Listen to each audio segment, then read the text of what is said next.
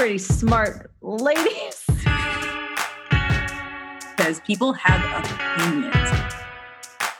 I did a weird thing, then you did a weird thing. Weird in a way that was not my weird.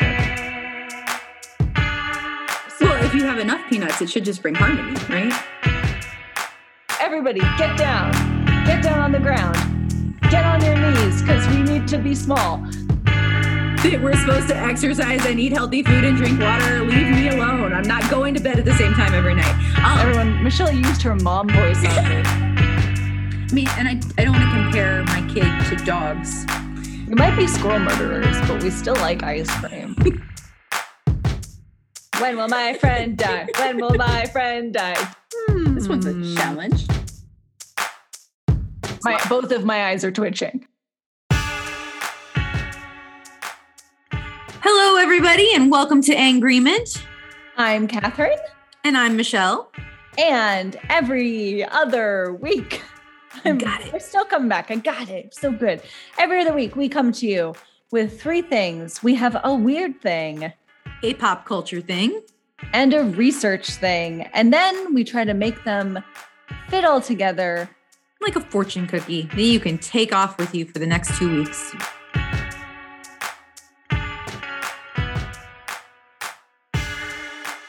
And my notes say that, Michelle, this week you go first. Here I am going first. So this is kind of cheating, but my research thing is not very well researched or thought through. So I'm going to bring you two weird things to make up for it.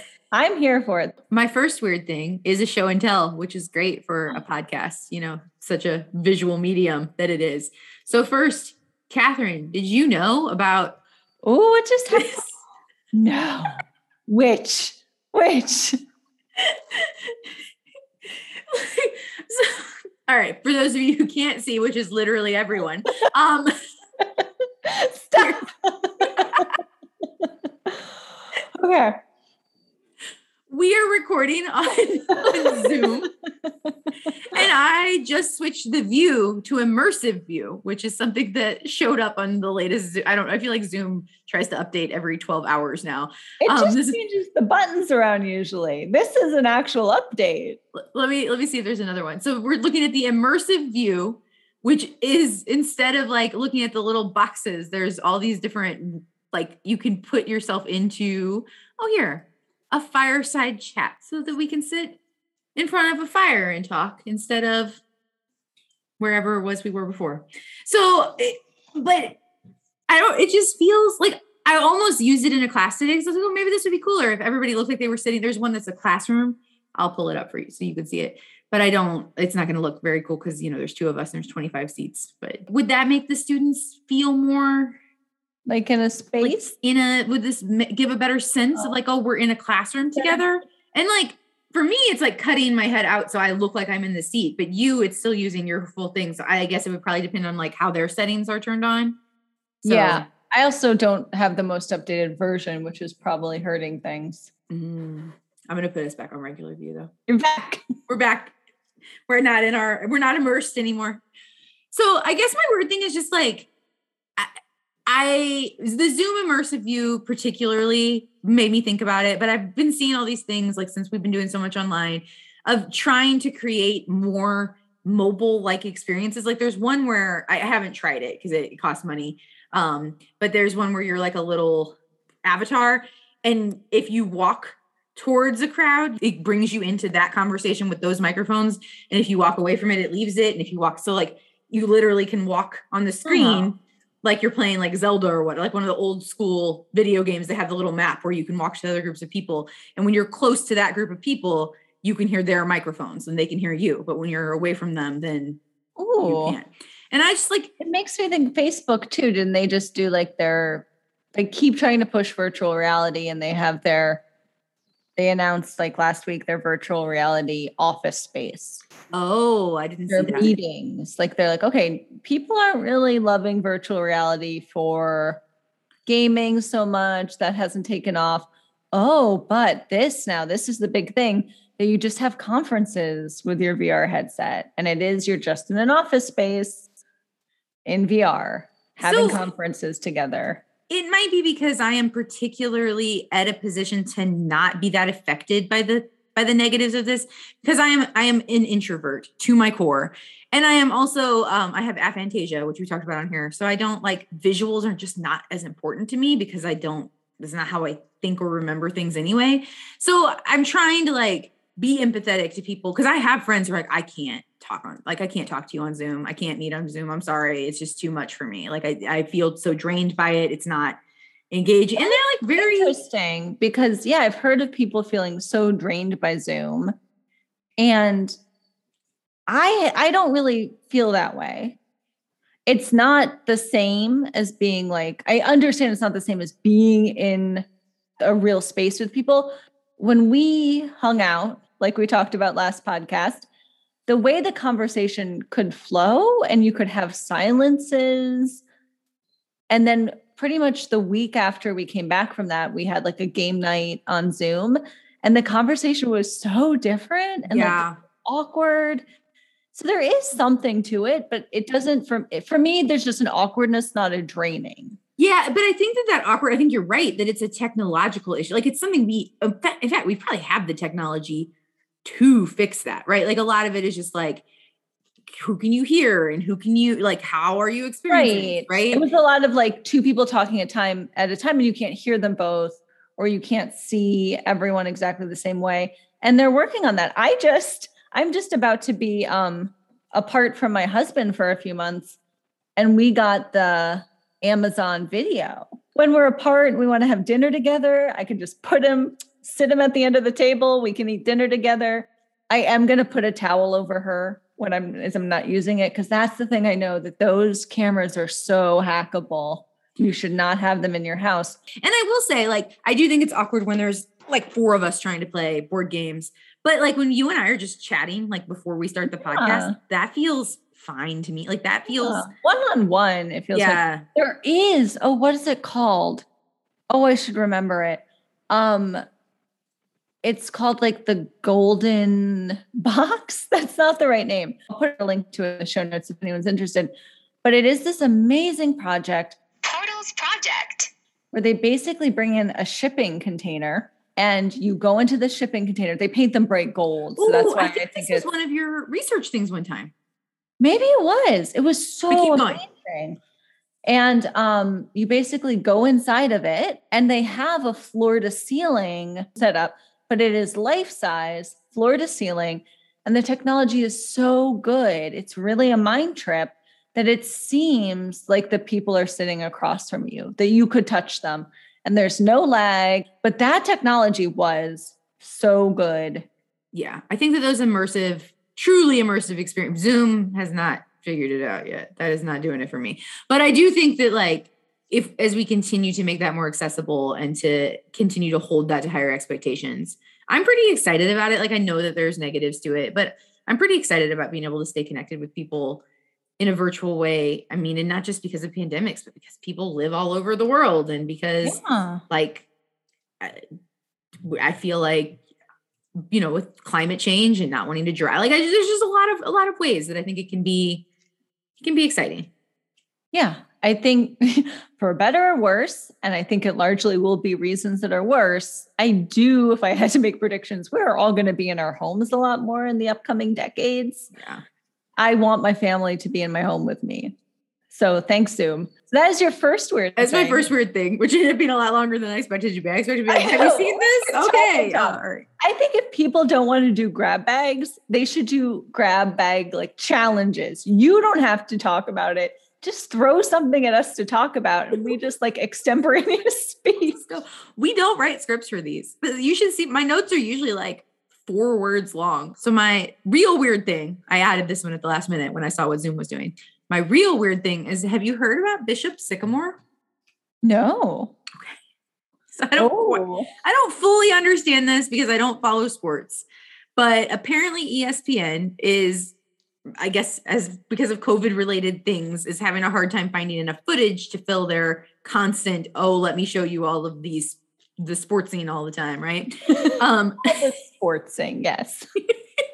So there's a big push for high school level, content, like the live plays of high school games, which I've been to high school games and I didn't want to do it, even though I was supporting people there. So yeah, there was a game between a school named Bishop Sycamore. I think they're from Ohio, maybe. And they played a school called IMG Academy, which IMG Academy is like a charter school, like a legitimate school with students in it. And Bishop Sycamore. It's weird to me that you need to preface that. I'm very interested in why we have to say it is a legitimate school.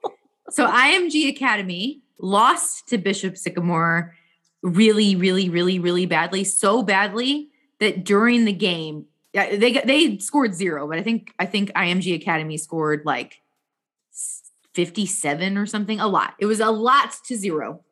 And it was so bad that during the game, the ESPN commentators were like, are they a real school? Like, is this what's really happening? Like, did they scam us to get in here?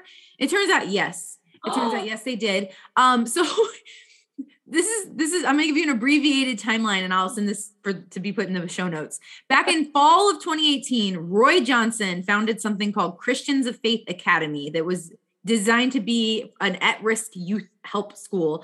Got investigated for alleged fraud when people questioned whether there were actually any classes taking place. And then their school's license was revoked. Youth Build Centurions, founded in Columbus, Ohio, was basically that rebranded, retooled. And there was a whole bunch of investigations into it. And it became, quote, a lightning rod for controversy in the local community, saying that, the school wasn't a member of the Ohio State Athletic Association and its football records were real sketchy. There's just strange things going on. And then that same place got a match canceled in September 2019 because it had numerous players on the roster over the age of 18. So these are young adults who are playing at a high school. So things were getting real weird. And then in September of 2020, Bishop Sycamore played its first recorded football game on Max Preps, losing 35-0 in a non-conference event. And when they were talking about it, they just started talking about this, this school. And the coach said, I try to encourage our athletes and our coaching staff to stay off the internet, but it's supposedly an online school. So they would definitely need to be on the internet because that's where all of their classes are supposed to be. And so Bishop Sycamore continues to play. They're losing really, really badly. And after this ESPN debacle, everybody started looking into them. And it appears that they are not a school, like that they don't hold classes. And so nobody really knows at this point, like who these students are or what they were, like how they came to be. And I think the thing that's so interesting to me is like, they're also really bad. Like you would think if you were recruiting like adults and only doing football, shouldn't you be good at it? It would be to win. So they would at least be mediocre. If you were like, we're going to win, you would. So the head coach got fired in the aftermath of this. And the new coach literally said, and I quote, "We are not a school. It was a mistake on paperwork, a misconception. We do not offer curriculum. We are not a school. That's not what Bishop Sycamore is. And I think that's what the biggest misconception about us was. And that was our fault because that was a mistake on paperwork." So now they're arguing. What paperwork are they filing to accidentally become a school? Honey, you should ask that. I have the answer. So they are arguing that they are a post-grad football academy. No. But okay, so post-grad from high school, post-grad football academy. But who's very bad at football. The Ohio State Department of Education has on file from them a report that describes it as an innovative, academically accredited school and one of the best academic institutions in the country. The report features a bell schedule, academic misconduct policy, school year calendar, and transcript template. That sounds like an easy mistake in paperwork. Yeah, sometimes you just accidentally write out a whole bell schedule for when you're trying to say that you teach football, right? Sometimes that happens. So those comments come less than a week after the founder went on all of these media outlets and was like, it is not a scam. We are academically rigorous. And I put my own son there. If it's a scam, why would I do that to my own son? I'm not going to throw away his future. And then he says, we have to make sure the website also includes the academic part of it. There's things that you learn. There's growing pains that you have. We realize that's an issue. So, I mean, I don't really, it's an ongoing story. So there is no real conclusion. Oh, we have to find out what this is. What do you think? I don't know, because that's what I was like. I was like, why would, if they have people over 18, why are they doing this? Because they can't be like paying them, especially if they're terrible. Yeah. And if this was some sort of like online take your money scam for school, why would they bring attention to it by having a football team? Yeah. Right. Like, because they worked to be on ESPN. It's not like ESPN came to them like, you have to be on here. And no, it doesn't. There's a lot of things that don't make any sense. And I am very curious to see what happens. Also, without going into too much detail about it, I was once approached by a charter school trying to enroll fake students in one of my classes. And I was like, I'm not doing this. Like, no, this is not. But they were they were like giving out funds so if you homeschool in some states, not the one I'm in, you can get state funds that you can use for your education, right? Like, because we all pay into taxes, and if you're homeschooling, then you're not using the public schools, so you can get some funds.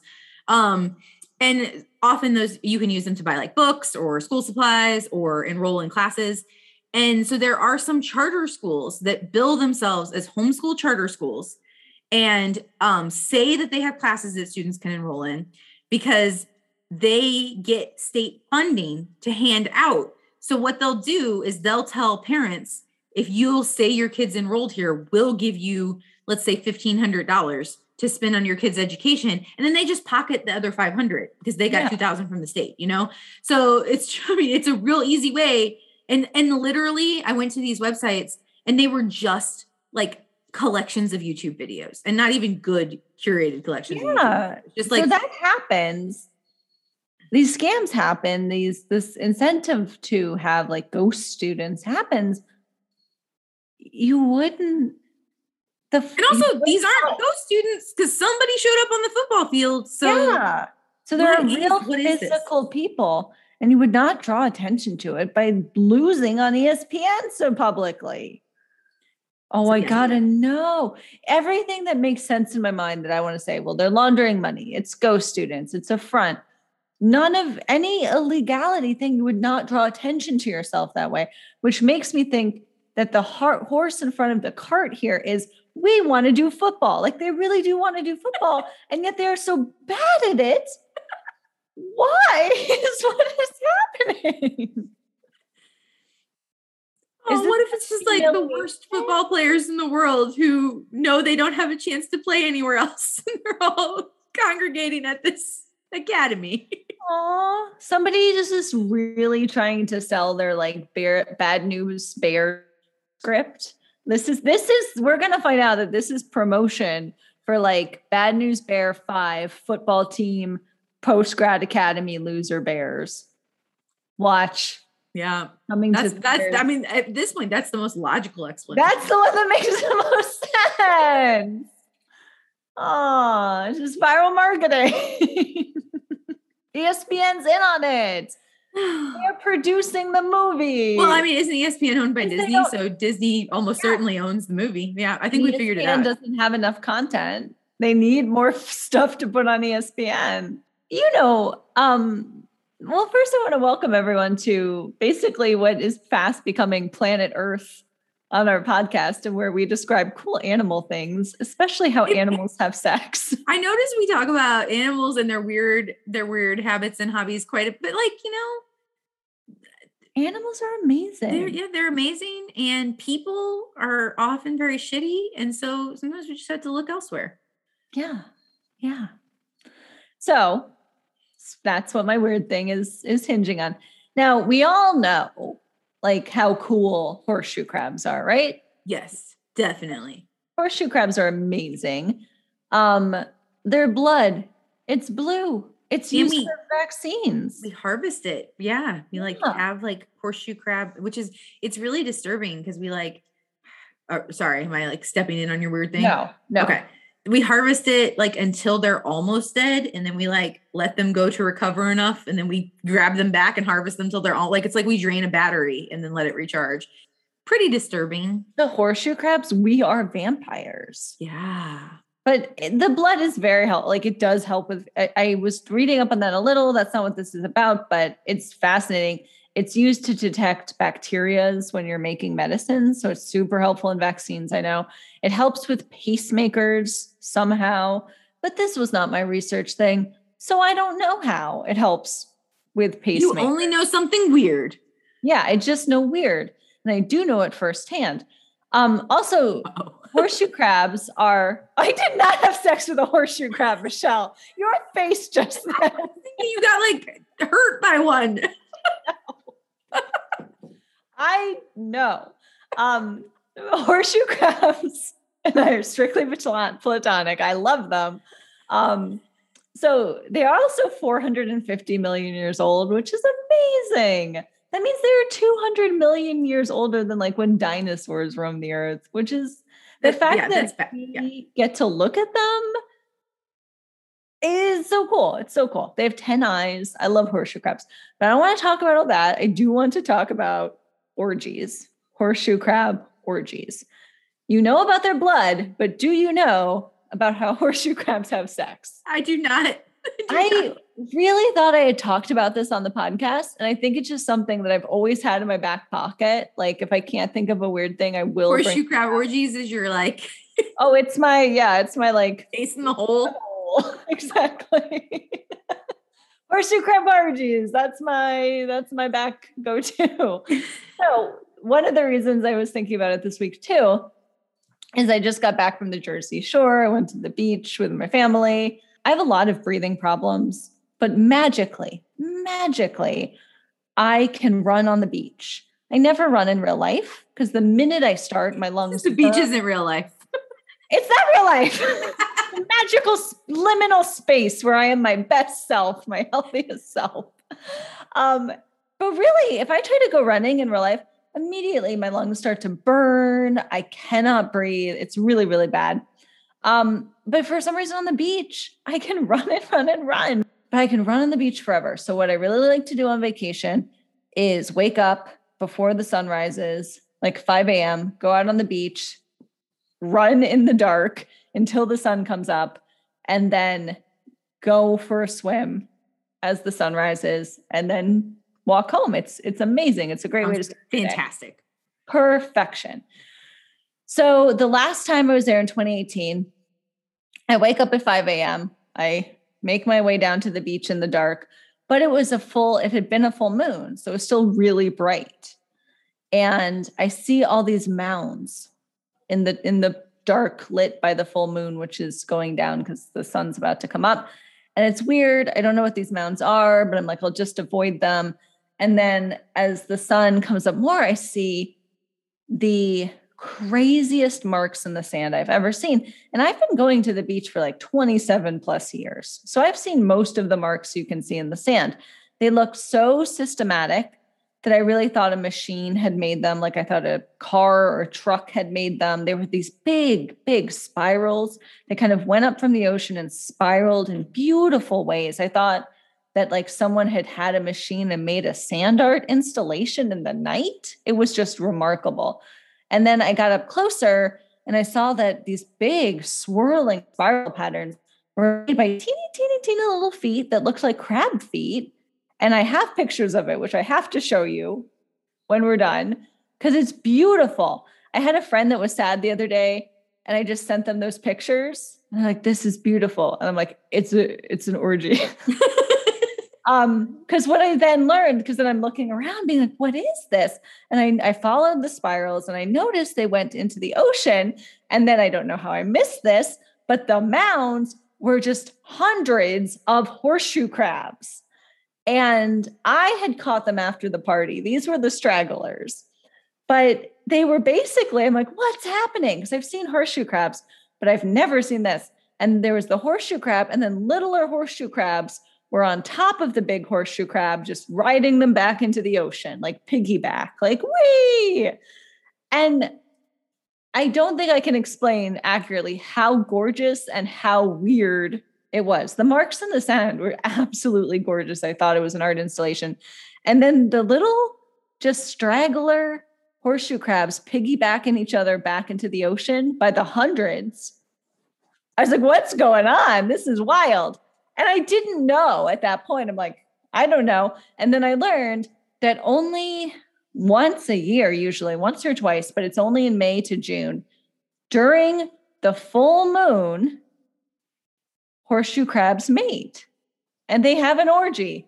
I read NPR, National Geographic, very reputable sources do describe it as an orgy because do it so rarely. And they form basically the one female horseshoe crab is bigger than the males, and the little males crawl up on her back and they form what are called huddles. And so a single female horseshoe crab might have up to 13 smaller male crabs climb on for a ride. And then she basically spirals around and tries to shake them off.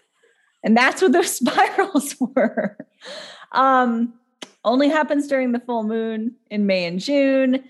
And there's just so many of them. In looking this up, because I got home and I showed everyone these pictures and they're like, what's happening? And they're like, we learned it's a full moon. They had an orgy. Marine biologist Keith Rudder says, we just love the whole phenomena of how once a year they do this incredible mating on the beach. I don't know how anybody can watch this and not get excited about nature and science and how things work in the world.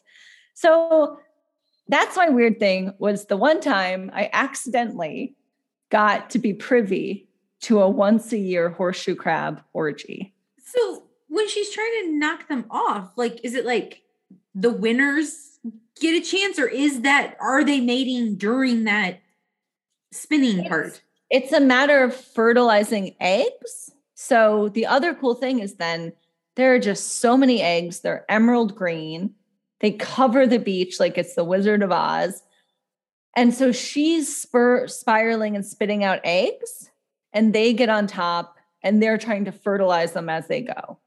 So I know you're trying to describe this as really majestic and beautiful, but in my mind, all I can see is like a bunch of Roombas having they like a do look like Roombas. like a bumper car fight. It's like fossil dinosaur Roombas fighting in the sand. It's majestic. Majestic. Just brings a tear to your eye. Yeah. I mean, that's why I brought in, I knew this would be questioned, which is why I brought in a quote from a marine biologist about how it's incredible. And I don't know how anyone can watch it and not think it's majestic. So you'll have to take not my word for it, but Keith's expert's word for it.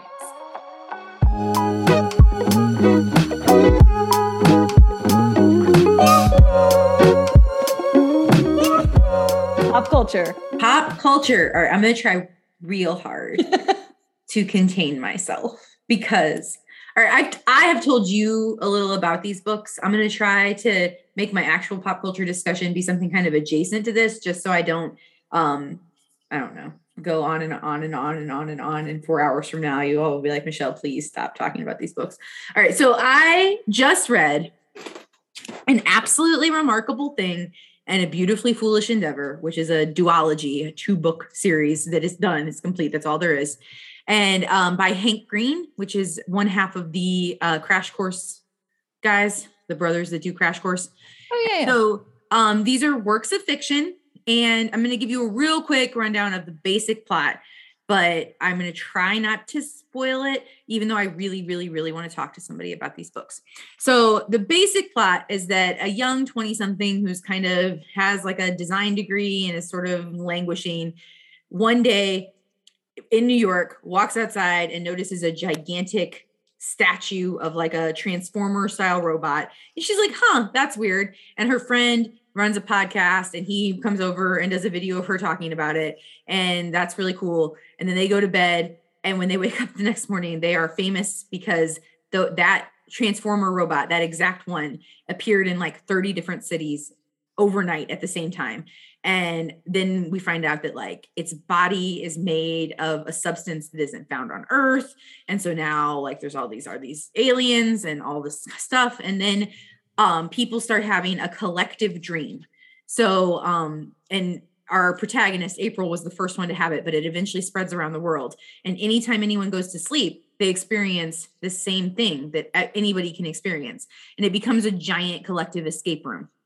And eventually they find out that like the puzzles are designed so that you have to work with people who are not like you in order to like, so there might be like multiple languages involved, or like you might, like one of them, you needed really specific knowledge about accordions. And it wasn't like that you could go Google accordions. You wouldn't have even known it was about accordions if you weren't an accordion player, right? So you like, it was just really like, you have to talk to other people. You have to work together to solve these things. So it becomes this thing where our protagonist, April, is being held up against a man named Peter Petrowicki, who is like harnessing the kind of right-wing conservative response to these, which is fearful, right? Which is like, these aliens we need to arm ourselves. We need to prepare. This is an act of aggression. They've hijacked our brains. What more will they do?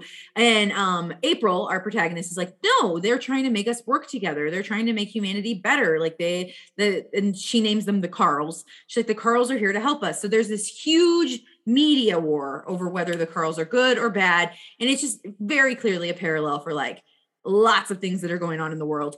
And it has tons of very smart commentary about social media and how information is spread. And I'm not going to say too much more because it will spoil the books and you're going to read them. But it gets real heavy, but in a way that is like, it's very smart. Did you read The Circle by David Eggers? No. Don't. Okay. So it was like a social media's dangerous book, but it was so just on the nose, hammering you over the head with the point in a way that was like at one point there's a Shark Tank that's supposed to be like a metaphor for the people who will take up power. And it was like, and then the shark just ate everything. It just ate everything. It just killed everything. I'm like, we get it. We understand. You've done it. This book felt like it was trying to do some of that same work in a much smarter and much more nuanced way. But since I can't talk too much about the text of the book, which I will as soon as you have read it, I wanted instead to talk about the hope punk genre, which is how I found this book.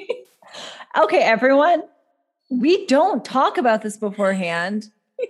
My research thing, spoiler alert, I'm literally going to ask you to fill me in on hope punk.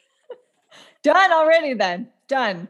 I Okay, will, hold when on. I get to my research, I'll be like, and here's where I was going to ask you about hope How punk. about this? Because I have a second thing to say about this, and I will just save my description for hope punk genre when we get to research. Excellent. Okay. Wonderful. So one of the Going things, to annoy you by being like, now educate me for my research. so one of the things that I had thought about, because this book has literally, like, every single thing that has happened to me has made me think of this book since I finished reading it. Like, I'm just connecting. It's the lens through which I'm viewing the world right now. But I was reading about Brendan Fraser's comeback, which has just been, have you seen this? No, I did not know he was having a comeback. So he is having a comeback. He's going to be in a Martin Scorsese movie with Leonardo DiCaprio and Robert De Niro. And he also has some other big projects coming up. And do you know the Brendan Fraser story? Like what happened to him?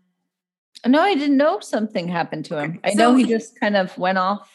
So he had a really, really hard time. So I had to write about this for one of my ghostwriting gigs. So it's fresh on my mind. So he did The Mummy, and he injured himself doing his own stunts during The Mummy. So when they did The Mummy 2, like people really made fun of the CGI in The Mummy 2, but it was partially because he was like, I can't do this again. Like I am damaged. Like you're going to have to figure out some other way to do some of this. And so he had to have like multiple surgeries on his back from that. And then I think his dad, one of his parents, I think it was his dad, died during the same, like, so there's a lot of stuff, but most like disturbingly, he was sexually assaulted by the president of, I can't remember what the film, one of the big film like academies or whatever. He was sexually assaulted by him, like at an event. Like the guy like grabbed him and like pushed his hand up and like just like Brendan Fraser has gone on air to describe it. And he was like, it really, really, really messed with my head. Like I felt very violated and I felt very ashamed. And I felt like, and so he eventually came forward and talked about that. And he kind of got blacklisted. And the guy admitted, he's like, I just gave him a little pinch. Like he just really downplayed it. And like the academy, whatever it is, I can't remember the name of it, but they never said the guy didn't do it. They just said that it was like, you know, it wasn't intended the way that Mr. Fraser took it or what, like, it was just very, very disturbing.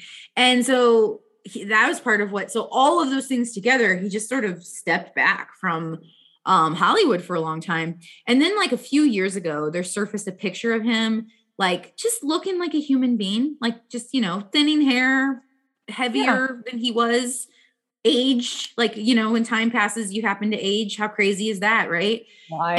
And somebody tried to make fun of him. Like somebody was like, put it against a picture of him, like when he was from younger and like shirtless, and it was even Photoshopped, and like then put this picture next to it and was like trying to make fun of him. And the internet collectively said, fuck you. We're not gonna let you do this. Good.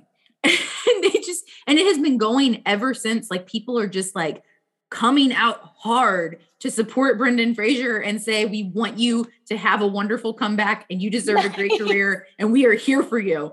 And like, it's just been really like nice to watch. But this book made me think about how like it could easily have gone the other way, right? Like there was some weird little tipping point that made the because people who want to make fun of Brendan Fraser's appearance are still out there, but they lost the social capital, right? Like somewhere it tipped that the conversation, the narrative that is going to get pushed and going to get heard and going to get seen is the positive one. And I want to figure out why, because we need to do that more often. And so I'm just in this book, An Absolutely Remarkable Thing and a Beautifully Foolish Endeavor. I keep saying a book because there's really one story, but this story really, really, really dives into that. Like how calculated, it reminds me of kind of like the Hunger Games, how, you know, like you see behind the scenes, how they're turning Katniss into this symbol, and like how even the people that you're sort of rooting for are being really manipulative.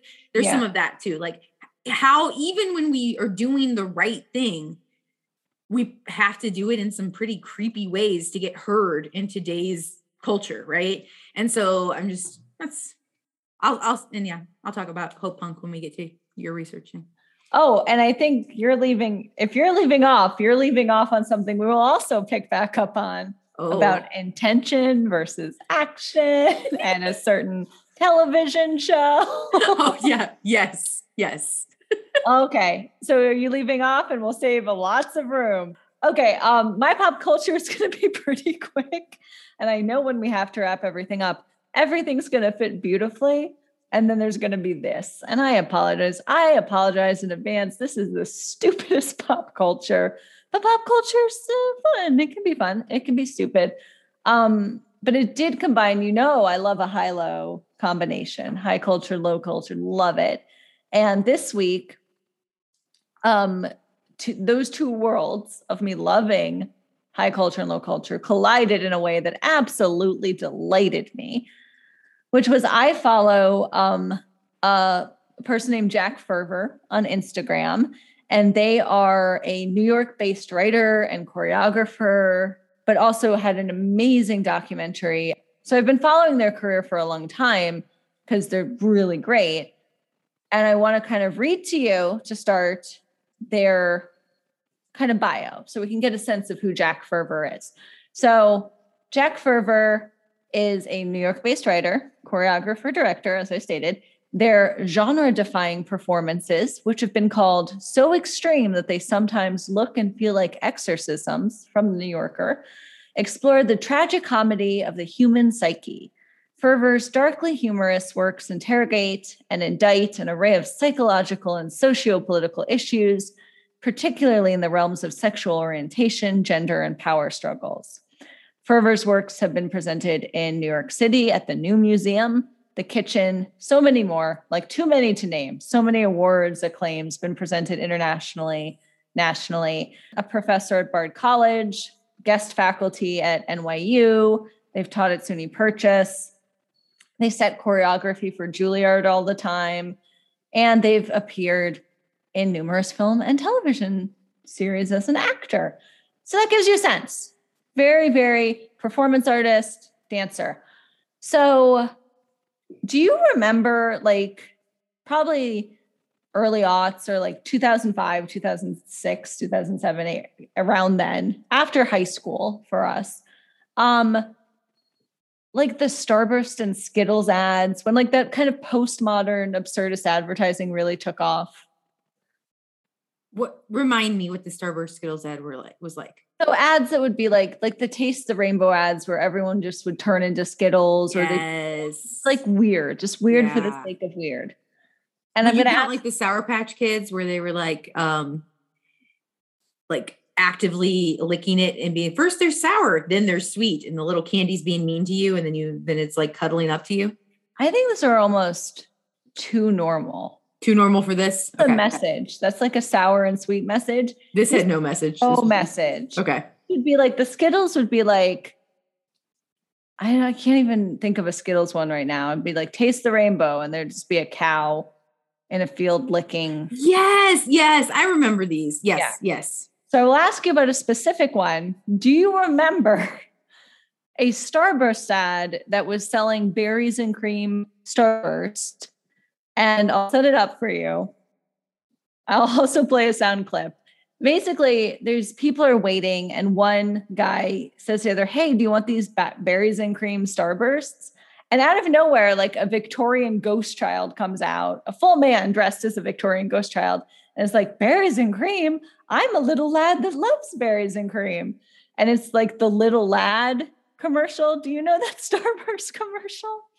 He basically comes out and says, "Did you say berries?" And they're like, "It's berries." "Berries and what?" "Berries and cream." And he's like, "Mommy, I love when mommy gives me berries and cream." And he does a dance, and it's like, berries and cream, berries and cream. I'm a little lad that loves berries and cream. Berries and cream, berries and cream. I'm a little lad who loves berries and cream. Berries and cream, berries and cream. I'm a little lad who loves berries and cream. I definitely have not seen this. It's so absurd. It's just really weird and has no message. And it took off. It was very popular. The little lad who loves berries and cream spawned many other commercials, even a commercial where he teaches you how to do his little lad dance. And it's on YouTube. I encourage everyone to go look it up, and it'll take you right back. I showed it to my husband today, and he went, 2007 was so different. It was such a different world. It really was. All this to say, look up that ad. And if you remember it, you do. If you don't, you don't. But it's a weird ad. I was listening to a podcast that Jack Ferver was doing because I like following his work. And at the end, the people started saying, like, plug what you're doing. Where's the little lad going to be? And they started poking fun of him, the host. And he's like, shut up. No. And I was like, what is this little lad thing? And I put it together because he has a very specific look. Jack Ferver, noted choreographer and dancer professor, is the little lad. What? From the Starburst commercial. What? And this has become like a thing. And so the little lad on TikTok, the sound is a hugely popular thing. But also now there's becoming a thing. This poor person teaches, and now like TikTok age people is like the students are finding out it's him. And now there's all these like articles about Jack Ferver is the little lad. And apparently and he's managed to keep it under wraps this whole time. Down low. And there are many, many like Reddit things about like, yeah, I'm a student of theirs and does not appreciate you doing the little lad dance in class. So I don't know if this is such a specific meeting of things of this little lad Starburst commercial and Jack Ferver that anyone else will be as delighted as me. But I was so delighted, A, to remember that commercial, and B, to know that this dancer that I really, really love was the little lad. That's all there is to my pop culture, but it was the unspinning. I think I know how we can connect it, but I'm just going to let it hang for now. Okay.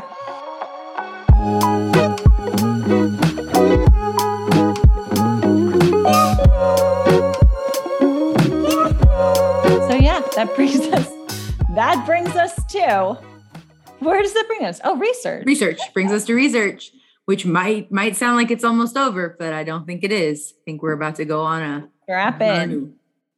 Grab your popcorn, get settled. All right. My actual research thing is not very long, but I don't feel as bad since I have to talk about Hope Funk. And you're going to come in more. It'll be fine. So my research thing, I'm going to be totally honest. It is not researched very well yet. I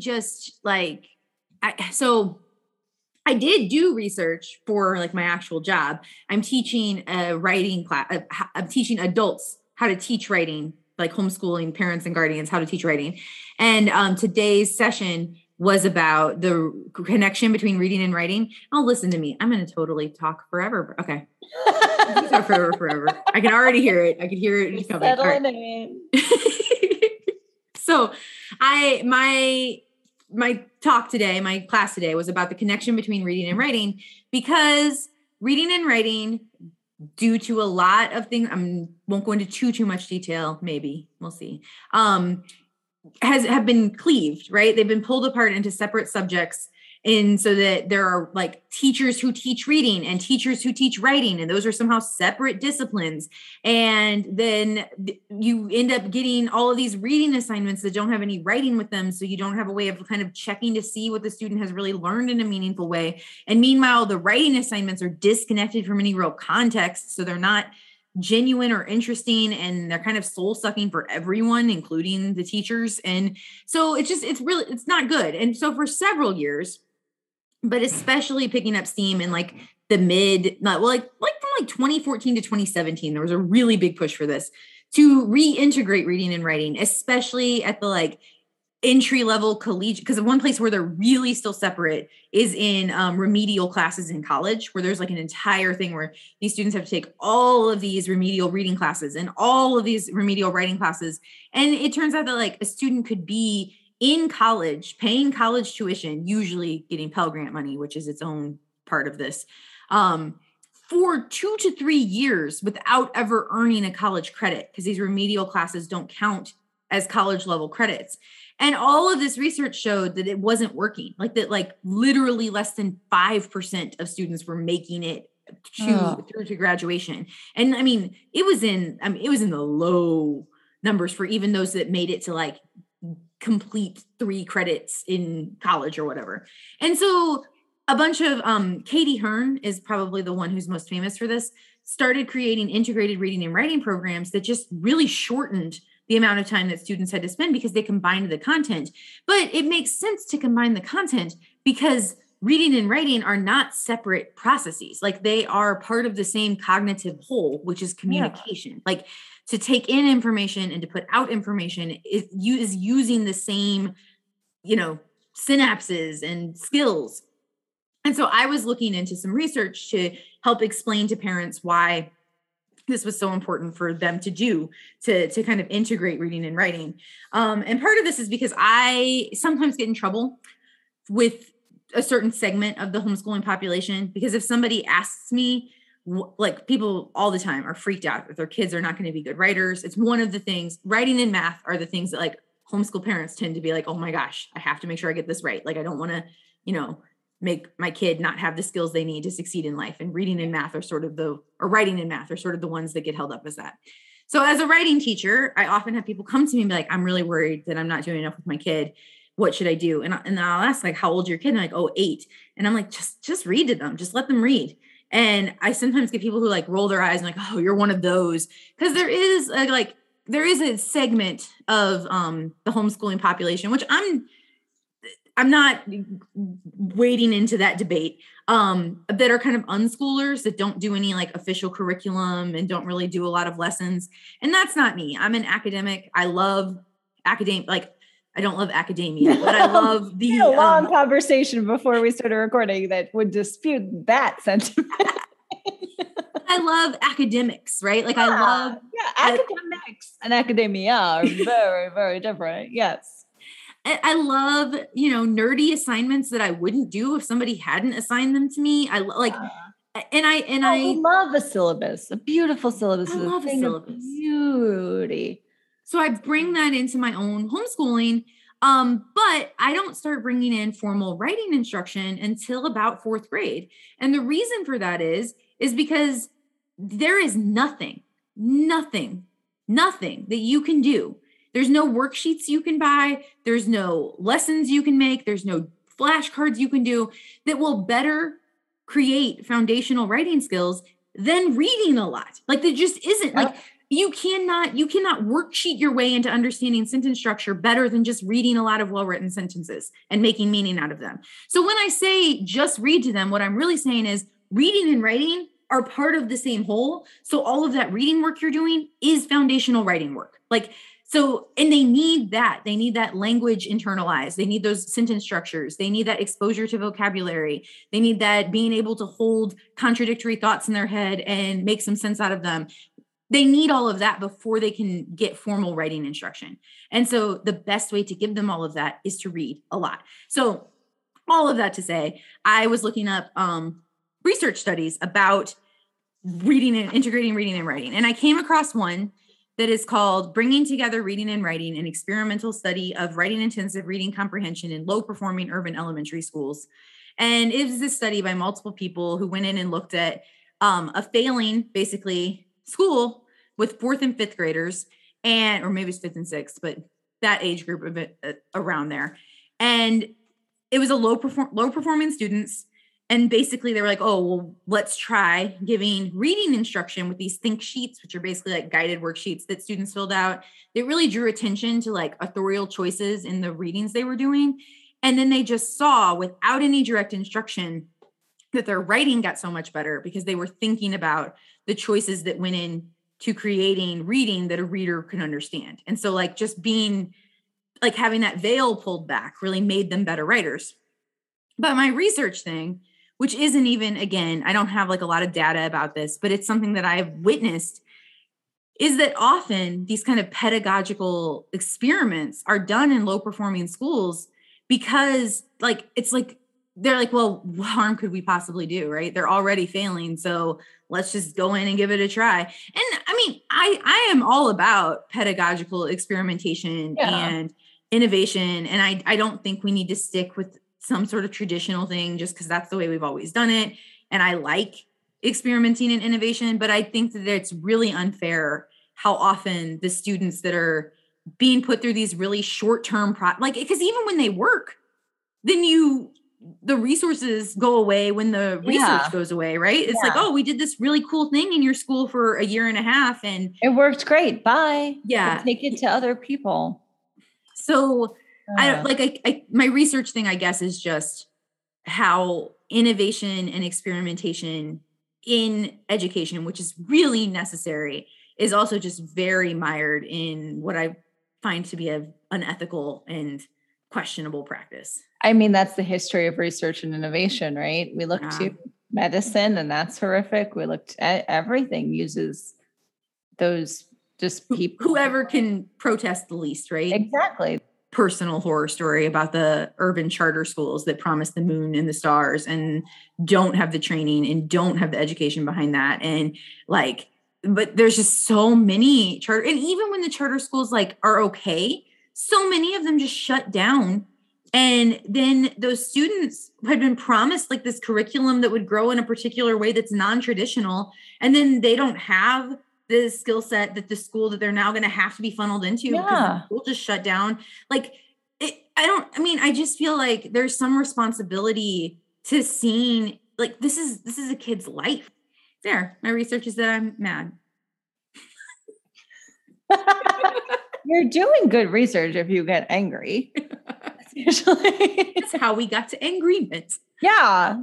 And again, I'm angry and I agree with you about this. I'm angry in agreement. This is a classic agreement. I have a lot in my research to draw you in with.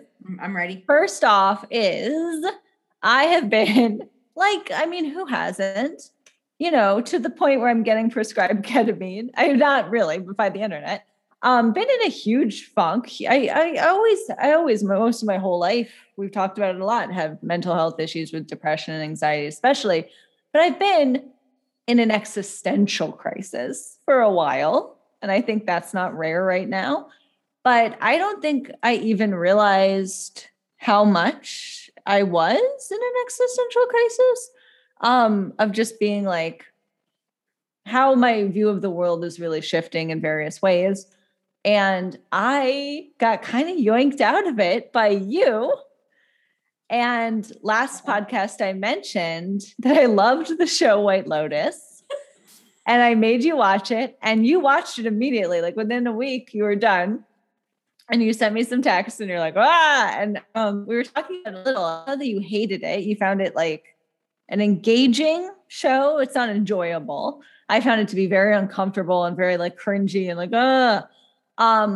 but you you wrote, and I'm going to link it in the show notes because it's perfection. You wrote, although I have so much to talk about, but I won't even talk about it all here. You wrote a really good, very long and you opened a Medium account just to put it there. Else to post. I'm like, this is way too long for Facebook. I guess I'm going to start a Medium account so that I can rant about this TV show.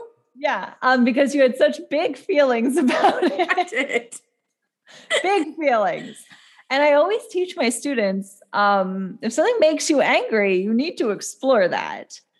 And then I felt like, whoa, because I watched it. And again, it's not a show that makes you happy. It's not a feel-good show. It makes you uncomfortable. And at the end of it, I won't do like spoilers, but at the end of it, not much changes.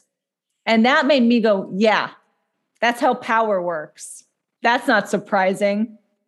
What did we expect? Great realism. And Michelle wrote a multi-page Medium article giving lists about intent versus action and morality. And it made me really, and go read it because it's so good. Watch the show. There are spoilers, I think, but if you want to watch the show. I definitely spoiled the show in that Medium piece. Yeah. But it made me go, okay, Michelle and I see the world pretty similarly. And when you have someone, we've been friends most of our lives, and we've somehow managed to like grow up into adults that still like get each other and see the world very similarly. So it's very interesting to me when there's something that's so different. I'm like, okay, what was this? I want to explore this.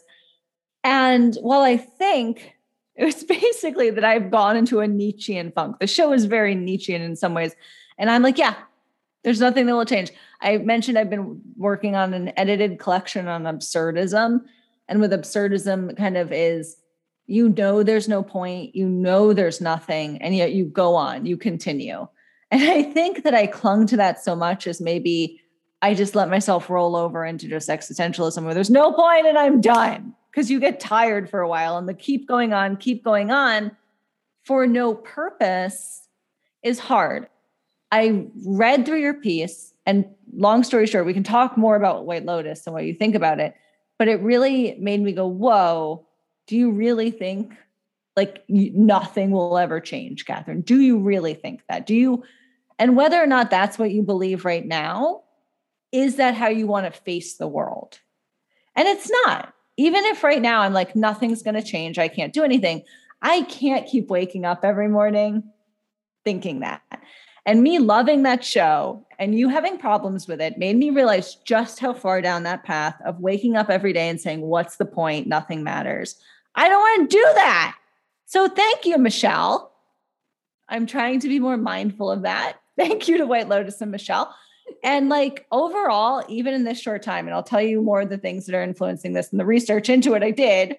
But like, I'm feeling better. Like I'm feeling better in that getting out of bed every day is better. But then like I'm crying a lot more and I'm feeling worse all the time too. Like I can face the world more and I can do things, but oh my God, everything is also so much harder, which is also something for my research I have thoughts on.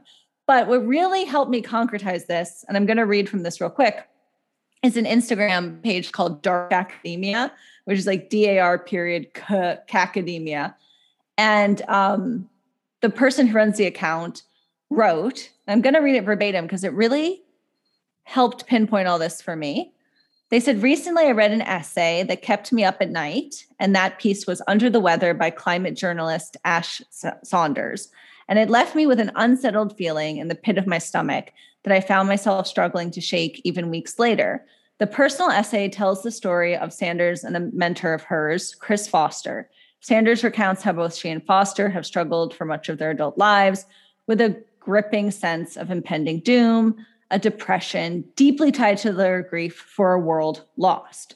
She writes about the newly coined terms for environmentally related mental health problems like eco-anxiety and climate grief, and suggests that these conditions should not necessarily be viewed as disorders, but rather the only reasonable response to a world experiencing catastrophe. But equally, I know, and this is still quoting, I know what it is to watch someone you love feel crushed by the weight of the world and to feel helpless in lifting that burden. This person writing this, again, not me, I'm 22, barely out of college, and already I've seen more friends than I could have ever imagined fall into deep depression, magnified by their care for the world and the way they felt helpless to stop the suffering within it. I know the way depression closes a person off to the good and spotlights the bad, how it sows seeds of shame and self-doubt and sits back to watch them grow. I wish that I didn't. Depression tells us that we are at once powerless and culpable, and therefore the only logical response is to disengage, turn inward, eschew connection, a response which only serves to reinforce the oppressive systems like racial injustice and capitalism that are truly responsible for a lot of the suffering, right? This is kind of context-based depression. They're not talking about like clinical, like clinical depression. So in one of my final college classes over Zoom in spring 2020, my professor, environmental anthropologist Miles Lennon, led us through a discussion of Braiding Sweetgrass, the awe-inspiring book by Indigenous scholar Robin Wall Kimmerer. Kimmerer writes of the endurance of Indigenous peoples. Despite exile, despite a siege 400 years long, there is some heart of living stone that will not surrender. The climate crisis is not the first time a people has faced the end of the world. As we navigate this latest existential threat, we would do well to listen to Kimmerer and other Indigenous leaders. As my professor put it that day, existence can cohabitate with collapse. It's not one or the other. And then this post ends with, I know that hope is not a happy accident. Hope is a right we must protect. Hope is a discipline. And so that made me, as I was trying to like wake up and not be this person who's like, yeah, White Lotus is entirely right. There's nothing to be done. I read that and said, yeah, okay. Like that hope is a choice and hope is a right. That was also especially on my mind, and sorry to ramble, but I had all these conversations. Like I said, I was at the beach with my family and I had a lot of just interconnecting things happen. I will leave most of my family members nameless because I don't know if they would want me to identify these conversations, but I went on a walk with someone and it was wide extended family. This could be anyone. Yeah, you don't know she's talking about you. I don't know. But one of them who I love dearly, who's so uplifting, who just puts you in the best mood, who if you are having a bad day, they're better than like a bouquet full of puppy dogs. And we were walking and I said something to that effect, like, you're just so good in the world and you make me so happy. And they went, well, yeah, I guess it's because I'm not very smart. And I went, what? Because they are brilliant. They're also very smart. And it really hurt my heart. And I was like, no. And I said, what do you mean by that? That's just not true. And they said, the connection between being smart and being intellectual and happiness, there's a connection. And if the smarter you are, the more intellectual you are, the less happy you are, period. And I guess because I'm happy, I'm just not smart.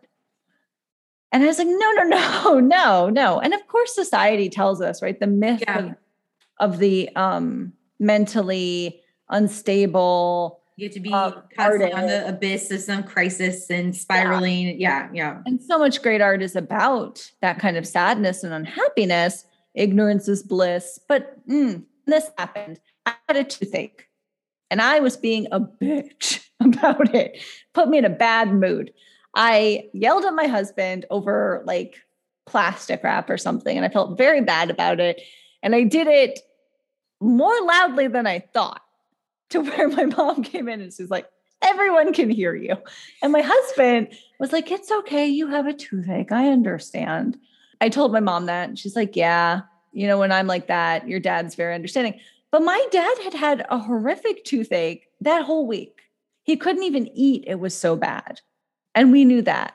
And yet he was so kind, and he never lashed out at anyone.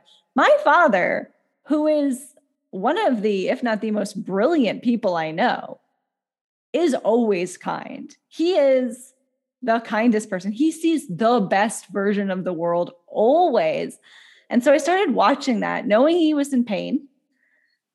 And there were things I would say. I don't think I'm like a totally negative person, but I said something and he went, well, think about this. What about this? Have more kindness and patience for people you don't know, all week. Yeah. And so I knew the whole intelligence happiness thing was bullshit. I knew that. But this kept happening.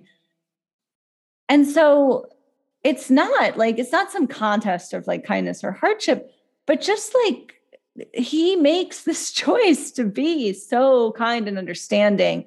And I think sometimes people have a fear that if they're nice or kind, people will pull one over on them. Or yes. And I'm like, no, my dad, you know, he knows when people treat him a certain way. I mean, I don't know, you know, but it's like, it's not ever like he's being taken advantage of. He knows what is happening. He just doesn't care. He would rather be nice to you than be mean and let it happen. I had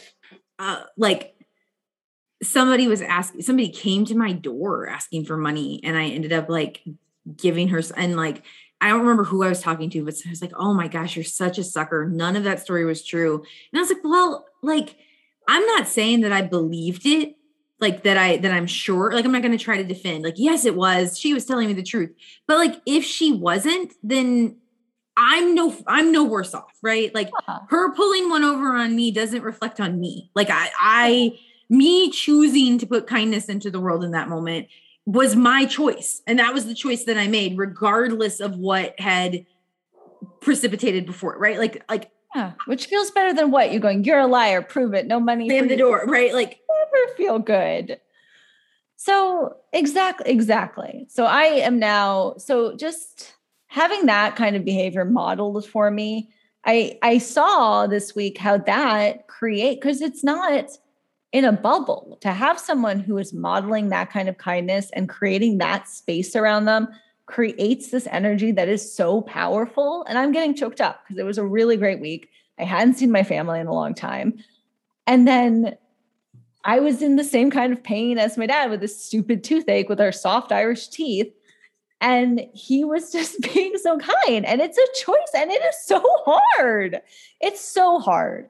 And so thinking through how hope and how kindness is this, and I feel like that's such a simplified thing, but it's been very hard. Because I mean, it's a simplified statement, but it's not a simple thing to do. It's not a simple thing to do. And I think people do a lot of times be like, well, I want to be smart. I want to be in control. I don't want to have one pulled over. It feels so much better to be nice. It feels so much better to say, it doesn't matter. In the end of the day, you do feel better when you're kind, and you do feel better when you're happy, but it's hard. It's hard to have hope too. Well, so hope, go on. No, go ahead. So just hope. Hope. I tried to research hopefulness. I read the one Instagram post, and I am, because of that Instagram post, reading the book. Have you read Braiding Sweetgrass? I have not. I have it on my to read list, but I have not read it yet, but I know about it. It's been recommended to me a million times, especially shout out to my friend Jess, because she's really been like, read it. So I'm finally reading it. And again, this thing where I feel better about the world, but also everything is making me cry. I read the first 10 pages and I was just weeping. And then a weird thing happened. Because it's by an Indigenous woman, and it's very much about like understanding Indigenous ways of learning. And I'm weeping at it, and I'm like, oh my God, I feel like a character in White Lotus who just had a good like scalp massage. So I am trying to look into how to be hopeful. And so right now I'm having like hopefulness modeled for me by my parents. Also, I'm very excited with kind of it kind of works with that Indigenous learning and hopefulness. There's an amazing on TikTok account who's getting a lot of traction. I'm seeing her everywhere, which I'm excited about, called she's called The Black Forager, and her name is that was almost my pop culture thing, actually. Love her. I won't talk about it much, and I'll show link notes it. There is on September 19th, the New York Times is doing a free webinar with her and a couple other people. Ooh, I didn't know that. Excited about that. So I am now Team Hope. I want to research hope. And again, this is making me feel much more vulnerable in certain ways. And I'm trying to research and think through that vulnerability. And so I'm going to tie this up, and then I'm going to ask you to help me with my research by telling me about Hope Punk. But basically, I read right after this when I'm like, okay, let's go hope. But then I'm feeling really open. So I read in Vice, they were talking about, I don't even know, but this stood out to me. They said, this is a common sentiment. Despite the allure of a hot back summer, it's all getting to be too much. In a recent article in Vox, Anna North wrote about the Delta doldrums. People are tired. It just feels like folks kind of want to curl up in a ball and take a nap and wake up when this is all over, one clinical psychologist told her. The Delta variant arrived at just the right time to break our spirits. So, right, it was this combination of the pandemic has been going on so long, but we had so much hope from the vaccines. Yeah. That when that didn't work, I mean, they do work, the vaccines work, but it didn't return us to normal the way that we had hoped. Yeah. That, and because Delta is so much worse, that hope we had made a return worse. And that made me think, sorry to ramble, but there's a writer who I really love named Mark Fisher, who was a British author. And he was very pessimistic, very existentialist dread. And he wrote about technology, cyberpunk stuff. And his last piece of writing, though, people were like, wow, this is so different. It was a work called Acid Communism. And it was an oddly hopeful manifesto for like psychedelic liberation. And everyone was like, that's really hopeful. And he started lecturing at a university in London, and the lectures from that are super hopeful. People are like, he's back on track. He's opening himself. He has a new worldview, a new lease on life. And this obituary of his, spoilers, in the New Yorker says, it's difficult to separate Fisher's own struggles with depression from his critical outlook. He was not inclined to do so in any case, frequently blogging about the relationship between mental health and modern life. The depressive, Fisher writes, is one who is totally dislocated from the world, who does not labor under the fantasy that there is some home within the current order that can still be preserved and defended. And so the article asks, what is the connection between close scrutiny of society and your ability to live within it? But his scrutiny that was negative happened in older works, and then they became very positive, and then he killed himself. Aww. And I told you this might sound like a cry for help, but it's not. But I am interested in these ideas of when you can open yourself up to hope. It's almost that can open you up for like a worse fall.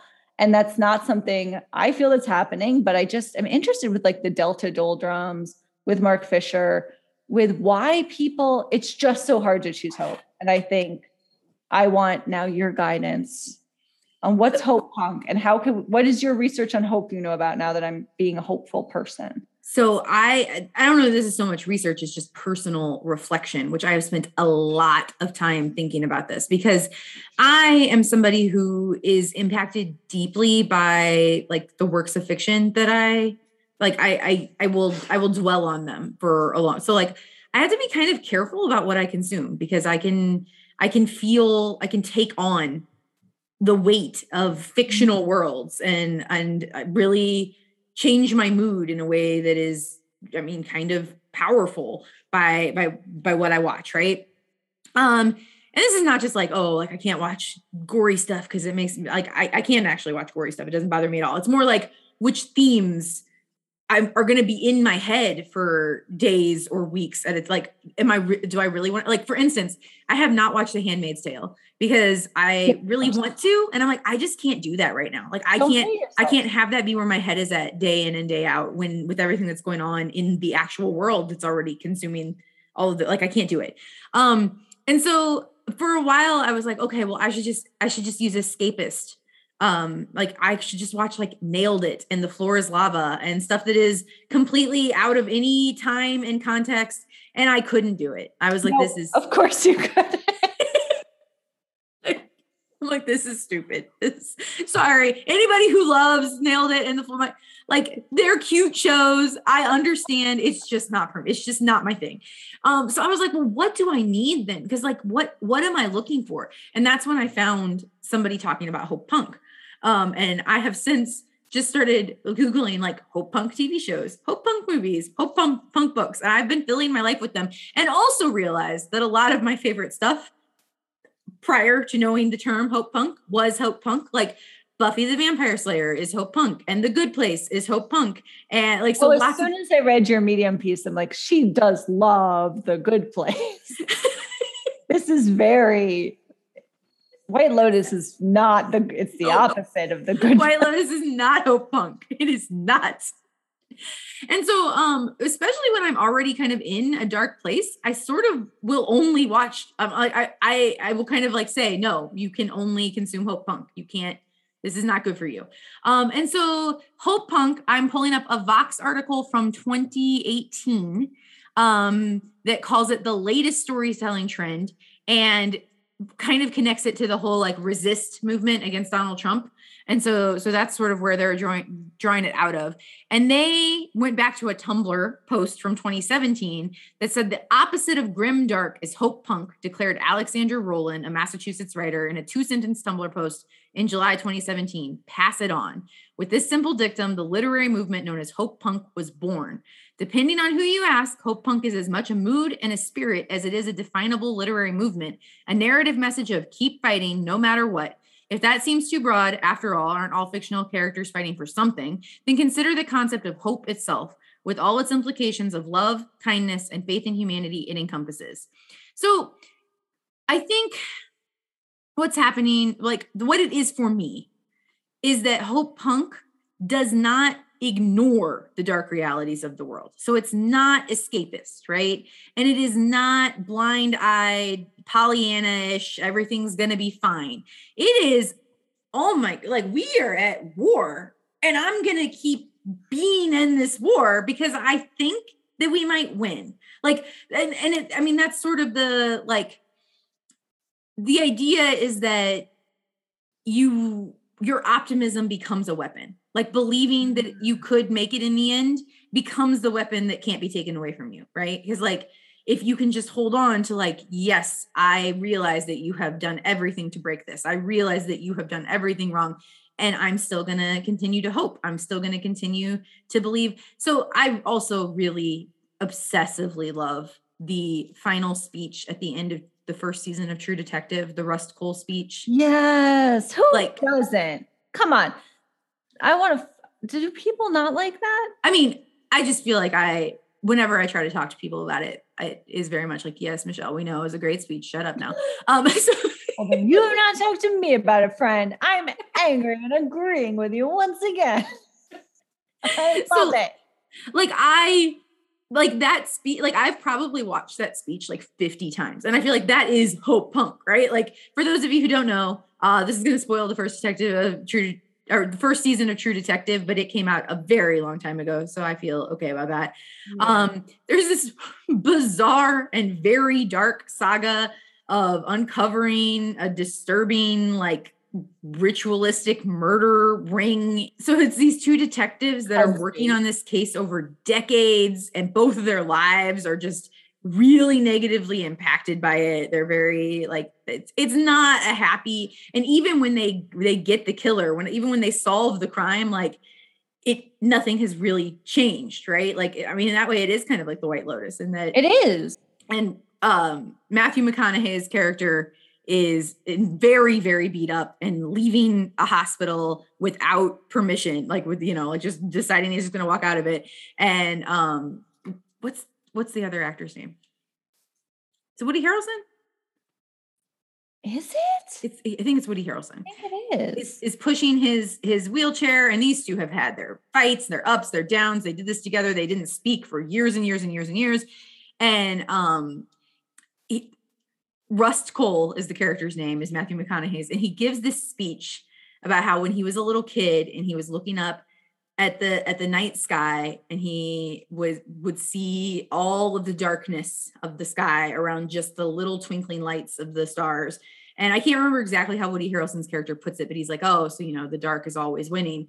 And he's like, no, we were looking at it the wrong way. Every time, every one of those little pricks of light is when somebody punched through. So, like, the idea here is, like, you don't have to win all, you just have to punch through your hole, right? Like, it's not your job to do all of it, but it's your job to do your job, right? Like, and I just, like, I'm tearing up. Like, I know that I sound hokey, and I don't even care. No, you don't, Michelle. I don't care either, because I love it. And it's your job to do your job. Like, yeah, you just got to do your part. Like, and, you know, you're going to mess it up, and it's going to be unsatisfactory, and the world is still going to have all its problems, but you can't quit. You don't get to quit. You have to do your job. And in that sense, it does align with my absurdist stuff, because I'm trying to move absurdism out of, like, old white man territory, and says it's a very privileged thing to get to quit. Like, who gets to quit? Who gets to have faith? Those who don't, you have no choice. But how do you make that still a choice when you don't have a choice of going on? You don't have the privilege of having faith, but you go on. I think that merges with Hope Punk, where you say, well, that's your weapon. That's your secret weapon. Yeah. Yeah. Like, and Hope Punk. So I think that's very Hope Punk. I feel like the end scene of True Detective is very Hope Punk, which is interesting because I think the rest of it is pretty grim dark, which is the literary descriptor. This is from that same article. A literary descriptor for genre texts and media which evoke a pervasively gritty, bleak, pessimistic, or nihilistic view of the world. And they give examples of Breaking Bad and The Walking Dead, The Walking Dead is, like, I also wrote a whole blog post about breaking up with The Walking Dead. And it was largely for this very reason, was because they just kept, like, they would get to some sort of, like, oh, we did it. Oh, let's just put everybody back in the same kind of peril so they can have learned no lessons and repeat all of their bad habits. Oh, we fixed it. Oh, let's just put them in a different set of peril so they can repeat. Like, it's that never changing, right? That, like, everything's always the same in the end. And I got so frustrated. I was like, I'm done. Pacific Rim is on here as an example of community building through cooperation rather than conflict. Buffy the Vampire Slayer, that shows that the fight to achieve human progress has no fixed happy ending, that it's something you have to always do, that you have to, which was also a major point in The Good Place, right? That, like, it's just something you have to do over, like, you just have to keep working at it. You just have to keep going. Like, you don't ever win, like, the good person trophy that you get to put on your shelf and be done trying to be a good person. Now you have to just keep doing it forever. And so Hope Punk, that's what it is. And you need more of it. I love it. We have to collab sometime and write about how Hope Punk and absurdism are very, I'm into that. Because the definition of optimism that I'm working off of is there is an end point that you're working towards. There is a goal you win. And so that you can't really say, if Hope Punk says there isn't, then it can't be, it's not optimistic in that classical sense. Thank you for dragging me out of my existential depression, Michelle, because of your dislike for a TV show. Just another service I offer. Long medium post that 4 people will read. Yeah. And I just I really think that we've got to stumble through all that. But at the end of the day, we have to do our work. Yes. You have to do your work. You can't. Or you can't do someone else's. Because one of the characters who you're like, this person did the most harm. I'm like, but they had such good intentions, Michelle, but they weren't doing their own work. They were trying to do someone else's work. I didn't think about it that way. And the only couple at the end of the day, the only people I think who are actually happy at the end and actually make progress, were they just doing their own work? Yeah. If we're talking about the same couple, yes. Yeah. They were, and it wasn't great for anyone else, but it's something. It's something. Okay, now we're just rambling until no one sees this.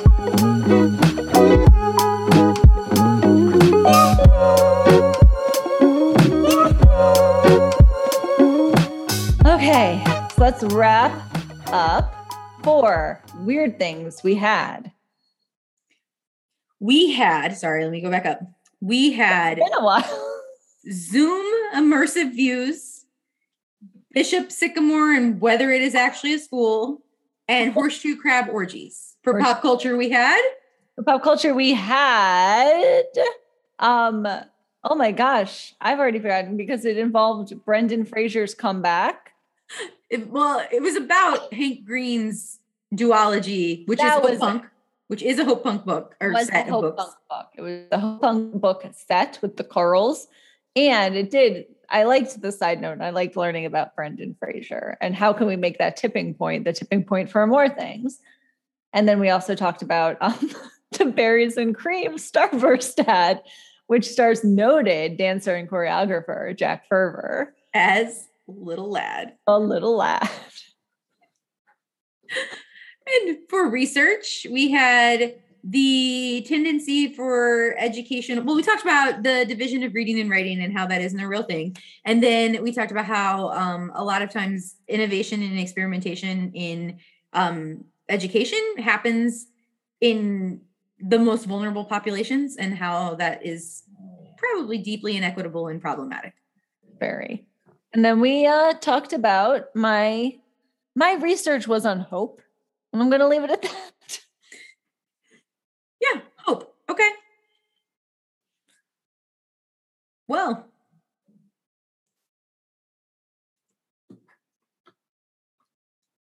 You said you thought you had something with Berries and Cream. Well, I was just thinking about how he didn't want that particular image of himself, and the social media had decided that was kind of the narrative that they're going to run with, and not really caring about how that impacts him as a teacher. And because I bet the people doing it aren't trying to be harmful to him, right? They're just having fun. They just think it's delightful, but not really considering what impact that has on this human being who is living out what does that mean to have to now have that as part of your identity? And how that connects to what we're talking about with Brendan Fraser and who gets to decide what narrative goes forward. And so I feel like there's a connection there. Yeah. And then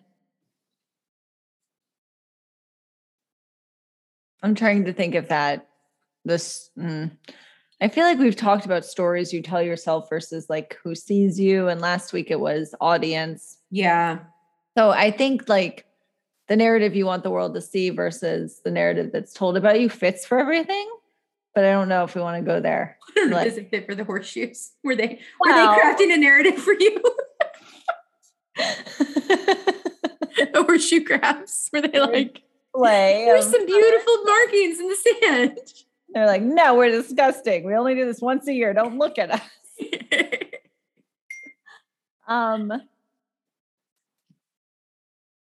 Oh, my dad just sent me a really great text about 8 out of 10 cats. Speaking of, just making the world a happier place, one text at a time. Yep. He needs to start a Substack so we can all subscribe to just get happy texts. I know. I learned about ducks that can talk from him. It's a whole thing. And yet I didn't choose that for my weird thing. So, okay.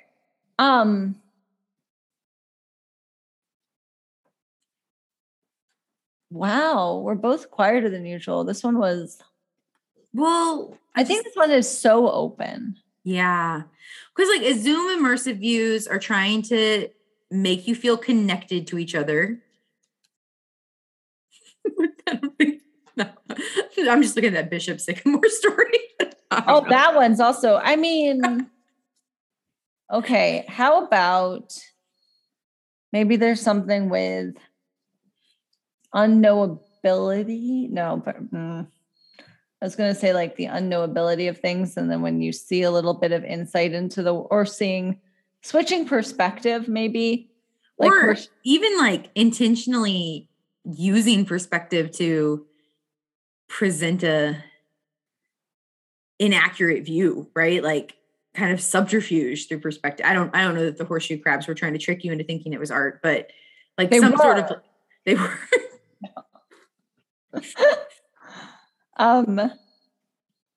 So yeah, this subterfuge, like duck rabbit stuff, using the duck rabbit purposefully against people. Or maybe it's about who's hidden.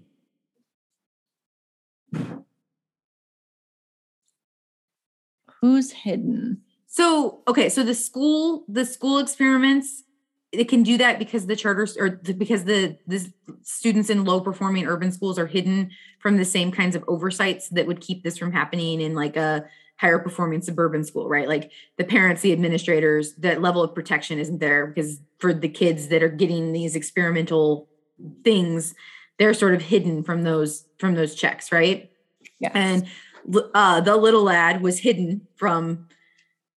Yeah. I mean, how that works is very interesting. That commercial was kind of a time before commercials were on the internet frequently.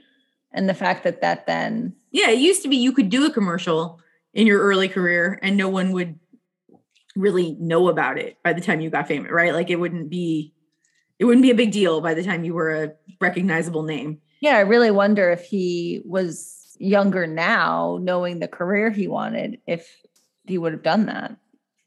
And then there's all kinds of stuff about, hiding. Well, I mean, the Carls are hiding their identity when they appear in a absolutely remarkable thing. And that's what causes all of the arguments about it is who are they? What do they really want? The fact that it was horseshoe crabs and their orgy that had made those beautiful marks was hidden from you, right? Until you did some research. Yeah. Lots of things about horseshoe crabs are hidden. Like you look at them and like you said, they look like dino Roombas. You don't realize they have electric blue blood. You don't realize they're creatures that could ever have. You don't think of them as sexual beings. And then all of a sudden, by the light of the full moon. And then it could be like things that are hidden that do come to light and shift your perspective really radically in just really unexpected ways. And that's not a nice tight message. But the fact that like there is something to that, right? That like I'm on the beach, I see little marks, and then you realize what it is, and you're like, whoa. And the little lad, and you realize who that is, and you're like, whoa. Is it something like the world is bigger than you think? Not even bigger, but I feel like this really can be tied very well to the Rust Cole. Is that his name? Yep. Okay. That does sound, it's such a good name. It sounds almost fake. And I know it is fake, but the Rust Cole speech, right? Because that's definitely a perspective shift of stars, the light, dark, duck rabbiting, light and dark. And then just not even me watching the TV show or you watching the TV show, but us sharing the perspectives of watching the TV show made me look at my whole way of being in the world the past year, going like, whoa. So the world, so just like this perspective shift, seeing things differently or things hiding, we have to work on that front part. Something about lenses, maybe? Lenses. Oh my gosh, that brings me back to grad school. Oh, I kept using lens, and my teacher would be like, why, when you use words, they have meaning. And if you're not talking about vision or ocular thing, don't use the word lens. She was a scholar of photography. So she's like, lenses are lenses.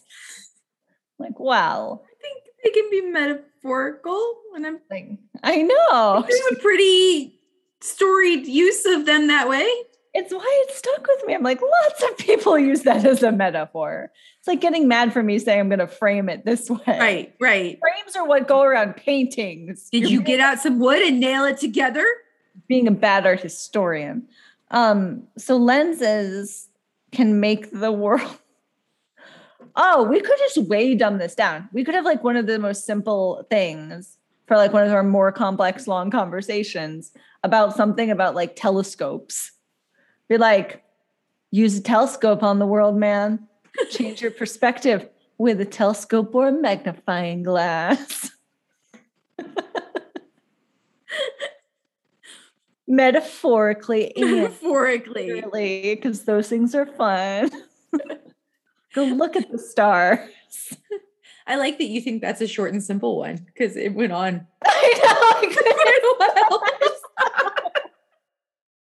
You open the fortune cookie and it's a scroll. We're scrolling, Just keep going. Run scrolling. This fortune cookie says, man, a lot. Oh, yeah, but we're all, I think we're almost there, right? So it's something about Telescope. change your perspective by change your perspective by shifting the lens, change your perspective by make your brain a telescope. make your brain. I would be happy if I got that as a fortune cookie. Make your brain a telescope. I accept. I did it.